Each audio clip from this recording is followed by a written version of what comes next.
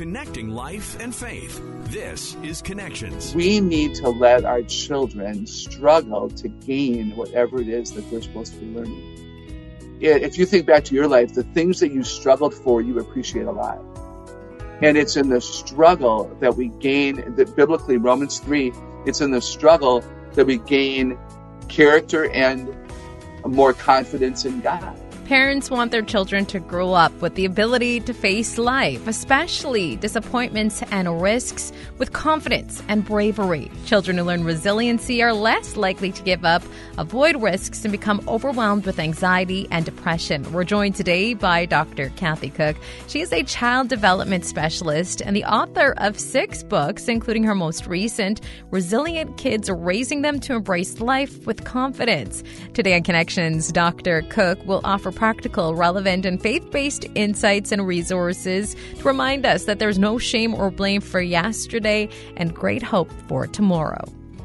I'm very excited to welcome Dr. Kathy Cook, who many of you will probably recognize from hearing her on Focus on the Family, often right here on this radio station. She's the founder of Celebrate Kids, and you've got a great new book coming out soon, Dr. Kathy, that we're going to talk about this morning. But first of all, I was wondering, how did you get into this world of helping parents raise kids and giving advice on raising healthy kids? Oh, that's a fun question, right? It's so good to be with you today. I appreciate the opportunity. So I was a professor in Green Bay, Wisconsin, not too far from the Canadian border, and loved being a professor. I was teaching people how to be teachers of children. And God kept bringing back to my mind Deuteronomy 6 and other passages about the role of the parent being, a first and foremost primary teacher of all children. But I'm not a parent. I'm a single, woman. I'm like, God, I can't teach parents. And he no, you really can. And so that's what began it. I was raised to be, how would I say it? I was raised to believe in influence. My grandfather was mayor of my city when I was a young child, into the middle school, high school years. And so I watched my grandfather use words for a positive effect. And I think that was extremely significant to me because I was a chatty Cathy from the time I was a little girl. And Grandpa Meyer is the one who I think instilled in me the fact that I could use those words for good. And, teaching parents how to raise kids, I'm not sure there's much more that's important. I don't mean that to sound arrogant at all. It's just parenting is hard and children matter. And so helping parents, it's a joy. It's super significant fun for us. I'm married to a school psychologist. She's a child development expert as well, but we still find parenting hard even with an expert in the house, right? Yeah. Your new book called Resilient Kids. I love the subtitle of it. It says, Raising Them to Embrace Life with Confidence. What does confidence mean, first of all, when we talk about that then? Oh, what a great question. Assurance. Wow, I hadn't thought about that in a while. A positive assurance. There's joy attached to confidence. There's a belief that the effort is worth it. There's growth that's associated with that word. Not foolish confidence like, I can climb the mountain, I can jump off of the roof and not get hurt. Not stupid arrogance, but a genuine confidence based on reality. Yeah, sometimes we think about young people. What's I got to go back to my youth pastor days, the term personal fable, I think it is, where they have this overconfidence, right? They think they're invincible. That's not what you're talking about here. No. Raising resilient kids. What motivated you to sit down and write this book? Thanks for asking that. Actually, it was during the COVID crisis. Now, I've written about resiliency in 2 of my other books. So the character quality of resiliency, being able to come back from defeat, has always been really important to me. But I was watching during the COVID crisis, and children were defining themselves by what they did not have. They were beginning to think more about the loss of a prom and a baseball season. And those things are significant. I still ache for people who really lost a lot. But I didn't want parents or their children so caught up in that they would be defeated by the weight of loss, because that's not honoring the Lord. And so let's decide how we can step up, because frankly, all of us have needed to be resilient to walk out of different situations we've had over the last couple of years. It's been a trying time. Yeah, it has. And like you said, I don't want to like dismiss how trying and how difficult and how much loss there was, but I did view it too as like, oh, what a great opportunity to, I guess I didn't know it at the time, but what I was thinking is what a great opportunity to build resiliency in ourselves and raise our children with a resilient spirit, much like our grandparents did through the Depression and the World Wars. Yeah, very good analogy. Absolutely. So I asked you about confidence already. What does resiliency look like to you then? What do you mean when you say resilient? Right. What I mean by that is readily recovering from difficulty. I used to talk about bouncing back like Tigger and Winnie the Pooh, but in reality, we don't always bounce back, but we readily recover. Resilient people do not stay down in the valleys. They are not defeated by loss or grief or fear or disappointment. So resiliency is readily recovering from difficulty, challenge, loss, trauma. It is it depends on a positive, optimistic mindset. I was really intrigued by how very important that actually is. And it begins as a choice, and then it becomes a learned ability the more often we do it, and then it becomes a part of our character. Most adults do not have to think about being resilient. We just are. If something happens to us, we can flip the switch and come back. Now, when you're younger and you're learning how to bounce back, then it's an ability. The more you practice it, then it becomes a part of your character. And that's what I really want for people. What does resiliency look like for you then? In like, what does it prevent or what does it create for people? Yeah, it's growth. You know, the big umbrella. I'll give you a couple of general things. One would be just growth in general, because if you're resilient, you're not afraid of a red pen. You lose a soccer game, you don't make first chair, flute in your band, you earn a B instead of an A on a test. You're not going to be defeated by that. Resilient people just know that that's a part of life, and they look at the feedback that they get and they choose to overcome the difficulty and try again on another day. So I think that just growth in general, progress in general is huge, ultimately resulting in success. Another thing that the research is very clear on that I think is super important is mental health. Those of us who are resilient have better mental health. Again, we're not defined by loss, grief, trauma. We bounce back. We know how to get help. We ask for help. We're not afraid to do that. We don't define ourselves only by the things we cannot do. We're very good problem solvers. And I would assume that a lot of people listening would be excited about that, because we see the problem and we don't want to stay in the problem. So we problem solve. That's a great quality to have. So I'm hearing like, if really a lot of this is going to be modeling, right? If I want to have a resilient kid, but I'm not resilient myself, it's going to be that much harder for them to become resilient adults as well then, isn't it? Absolutely. Children, they pay attention to us, and I don't envy. I think, but it's an important reason to be an excellent parent, to know that you've got little ones, listening and looking. If we throw temper tantrums, they throw temper tantrums. If they don't see us ask for help, then they're afraid to ask for help. If they hear us complaining about how everything is hard and our boss doesn't listen to us, then guess what? They complain about everything being hard and nobody listening to them. You begin to look for that mimicked behavior, and it's there. And so that's when we say to our kids, man, I have not been a good dad lately, because I just realized I have allowed you to see me defeated.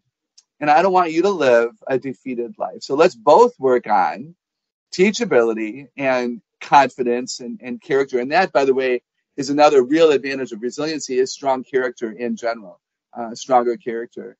And that's a biblical concept. I'm hearing too then maybe like the best way to do this is not only model it yourselves, but then like have open communication with your kids about the things that you're going through yourself or you're going through as a family. Have like open, honest communication with them. This is the bad thing that's happening, but here's the good that we can pull out of it, and that kind of thing maybe. I love that. Absolutely. It certainly depends upon the age of your kids. You don't want to talk a lot about that with little kids, but totally let them know this is how the world works. We're not handed everything on a silver platter. Not everything is easy. I tell kids all the time, if everything was easy, you wouldn't need to go to school. You're going to have to learn things that are challenging. And so as moms and dads, we can talk about how we were challenged at work, or we got to the grocery store and we were so disappointed that they didn't have what we wanted in the right size that we wanted it in. And woe is me, or did we just decide to make a shift and buy something else? I know your book talks about 5 core things a child needs to build resiliency. Do you mind telling us about those quickly? No, I'd be happy to. They need security. Children need they need people they can trust so they can be honest and not afraid to admit that they need help. They need a positive, true identity. Who am I? They need to know that they are resilient, that they are problem solvers, that they are growing and maturing. They need to know positive, true things about themselves. They need a healthy belonging. They need people they can trust and people they can talk to. They need to be connected to people. They need moms and dads who put down their phones and make present contact with them and treat them like they're important.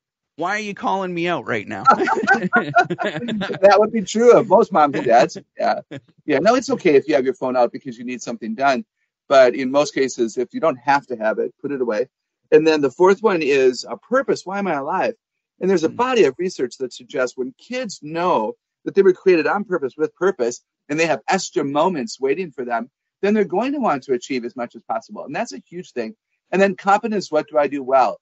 Kids need to know that they have strengths because it's only when we know we have strengths that we are willing to work on our weaknesses. I really like that. I'll brag about my wife really quick. I mentioned she's a school psychologist, and one of the things she does when she has to give a child and their family a diagnosis now is she writes a little comic book, and it's like, basically, this is your diagnosis. Here are all the superpowers it gives you, right? So if a kid is diagnosed on the autism spectrum or ADHD or whatever, it's like, yes, you're going to have difficulties, but here's what makes you unique about what you're facing now, too. And it works. Oh, absolutely. Tell her I appreciate that a lot. We've got to help people understand that there's always a good side to it. Always. Yeah, that's cool. A lot of resiliency, too, from what I'm hearing from you talking about this. Like, it sounds to me like the more contentment you have in the family and the more optimistic your outlook, the more resilient you're just naturally going to be then. Yes, that's exactly true. Optimism allows us to own our stuff, but not blame others when it isn't their problem. Optimism allows us to believe that this isn't going to be lasting forever and my whole life is ruined. And those optimistic beliefs come from optimistic parents and a family where there's fun on a Saturday morning and a Thursday night, and where we listen to each other and we enjoy each other, we learn together and we serve together, where we feel really safe. It's so important. So if our child does face a difficult circumstance, whether it's a large failure, or maybe actually failure is the wrong word, we'll talk about that in a bit, I guess, or a traumatic event or what have you, how do we as parents help them face this difficulty and overcome it with resiliency? Such a good question. I think we need to be honest. I think if we know that our children have very little experience with the task at hand, we should be honest about that. And we can say, Brian, this is new and it might be a bit challenging, and you can do it because I've seen you rise to the occasion before. You know, you're a young boy who's not afraid of hard work. So I think we make sure that we tell them who we believe they are, not who they think they are. And I think, I think that's important, that we're honest. And I believe too, let's not force them to do something that's above their level if we don't have to, right? We can protect them to an extent.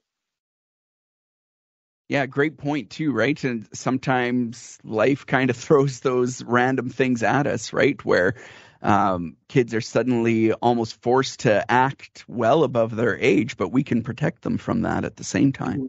Mm-hmm.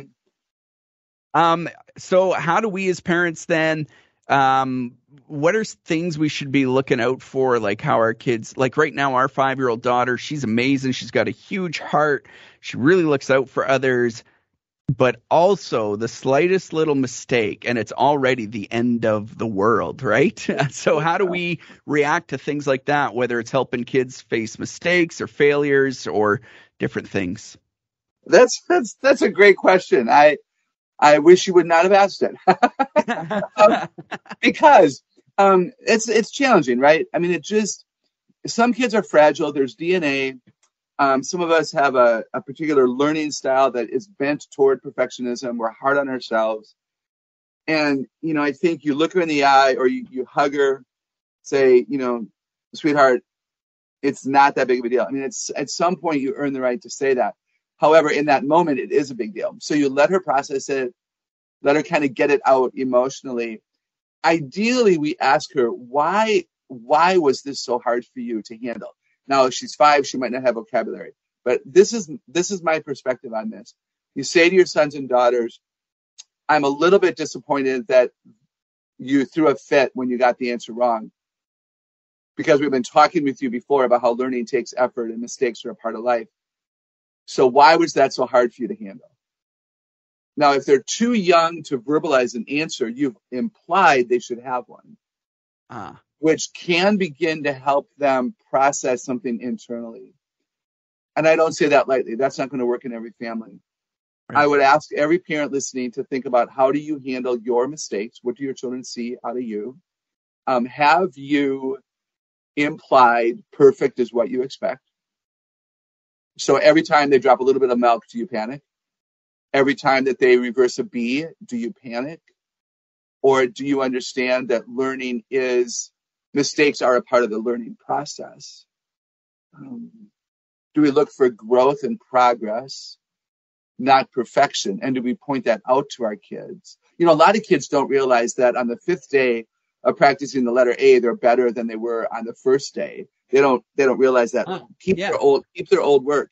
Take pictures of it or keep it for a while and show them the progress. And you can even, without them knowing it, time them. And, on Monday, it took you this many minutes to practice this many letter A's. And today you had the same number of letters. And look, sweetheart. And now she doesn't understand math yet, but you can help her understand that she was able to do it quicker. They don't see their progress, and we do. So let's point that out to them. That's so amazing. That makes me think of my own spiritual life too. And maybe sometimes I don't see my own progress, but God does. So thank you. Amen. Amen. You talk a little bit about mentors as well. Tell us the importance of mentors in young kids' lives. Yeah, thanks for asking that too. Sometimes we can't model everything for our kids. We're human. We're not superhuman. And so, maybe there's a family member or a church or a member in your community, maybe a homeschool group that has experienced something that you want your kids to understand. Have them over for lunch or dinner, or go on a picnic together. Or now it's getting colder. That's probably not a good example, but hang out. There's research to suggest almost every preteen and teen begins to look for people outside of their family, and what they're looking for are people who affirm their parents. Don't freak out and assume that they're looking to replace you.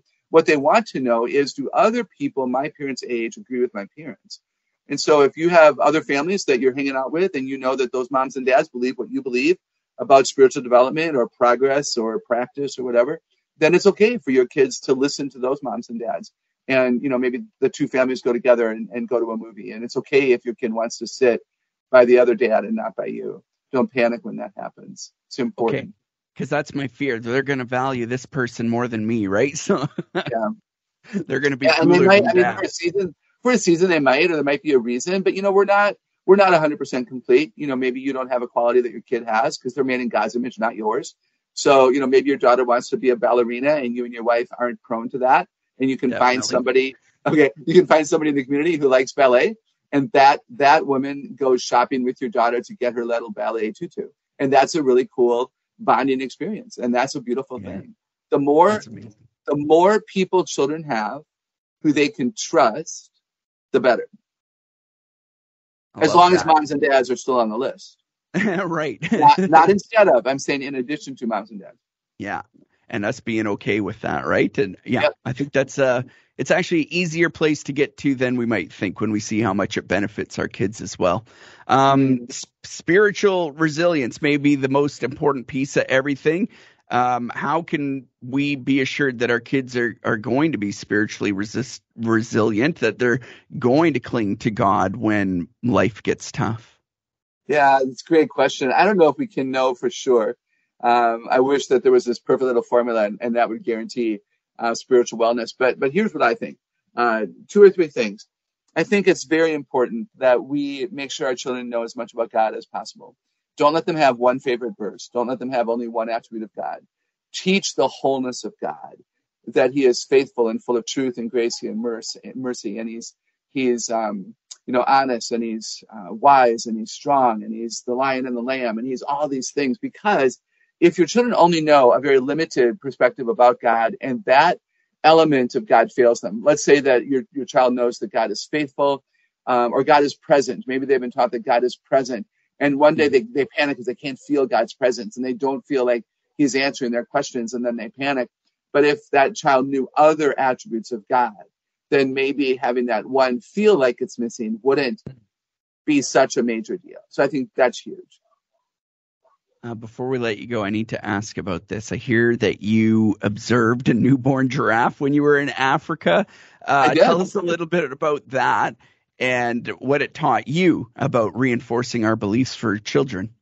Yeah, I'd be happy to. So I was in Niger, Africa, and we saw that there was a giraffe pregnant at the giraffe preserve.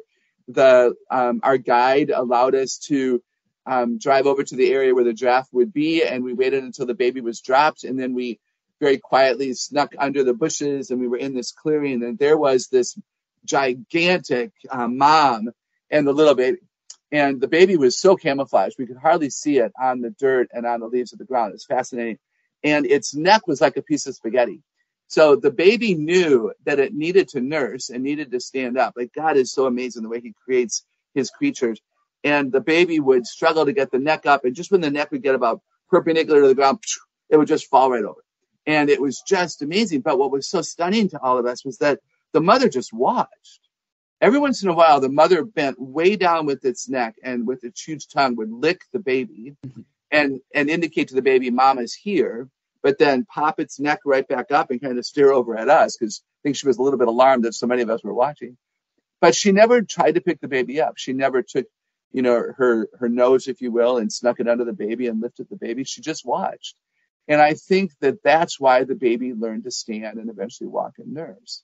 We need to let our children struggle to gain whatever it is that they're supposed to be learning. If you think back to your life, the things that you struggled for, you appreciate a lot. And it's in the struggle that we gain, that biblically, Romans 3, it's in the struggle that we gain character and more confidence in God. And so let's be present to our children. Let's be in the room. Let's even sit next to them, but keep your mouth shut and try not to. The answer's 4. Try to let them, so that when they figure out that it's 4, you can go, great job, Billy. Because if you rescue them prematurely from the challenge, they'll never believe they can do it on their own, and that's not good for them. Yeah, same with spiritual questions, right? I'm a big believer on not giving them the answers, but helping guide them. Well, let's go and see what the Bible says about this question, right? And let them read it and let them think it through and encourage them to think, and pray about it. And then their faith is their own at the end of the day. Yes. Tell us a little bit about your ministry, Celebrate Kids, and how you equip parents and children to become more resilient. Yeah, thank you. So our website, celebratekids.com. We'd love to welcome people there. We do have a store with my books, and of course, all my books are available elsewhere, like any other books. We have blogs. My podcast is there, and other encouraging insights. I think we're in the process of building out the website, but there's good product there and good information there. We love to do parent education in churches and schools. We do a lot of conventions for homeschool families and others. We do our own events, and we just want to come alongside moms and dads and help them parent well during these challenging times. And it's such an honor that people listen to us. We're so pleased. Yeah, you're such a great resource for parents. I always appreciate your insights, and a big pleasure for us to be able to talk to you today, Dr. Cook. Thank you. Thank you. And thank you so much for joining us and for listening today. Don't forget to subscribe. We'll talk to you again on Connections.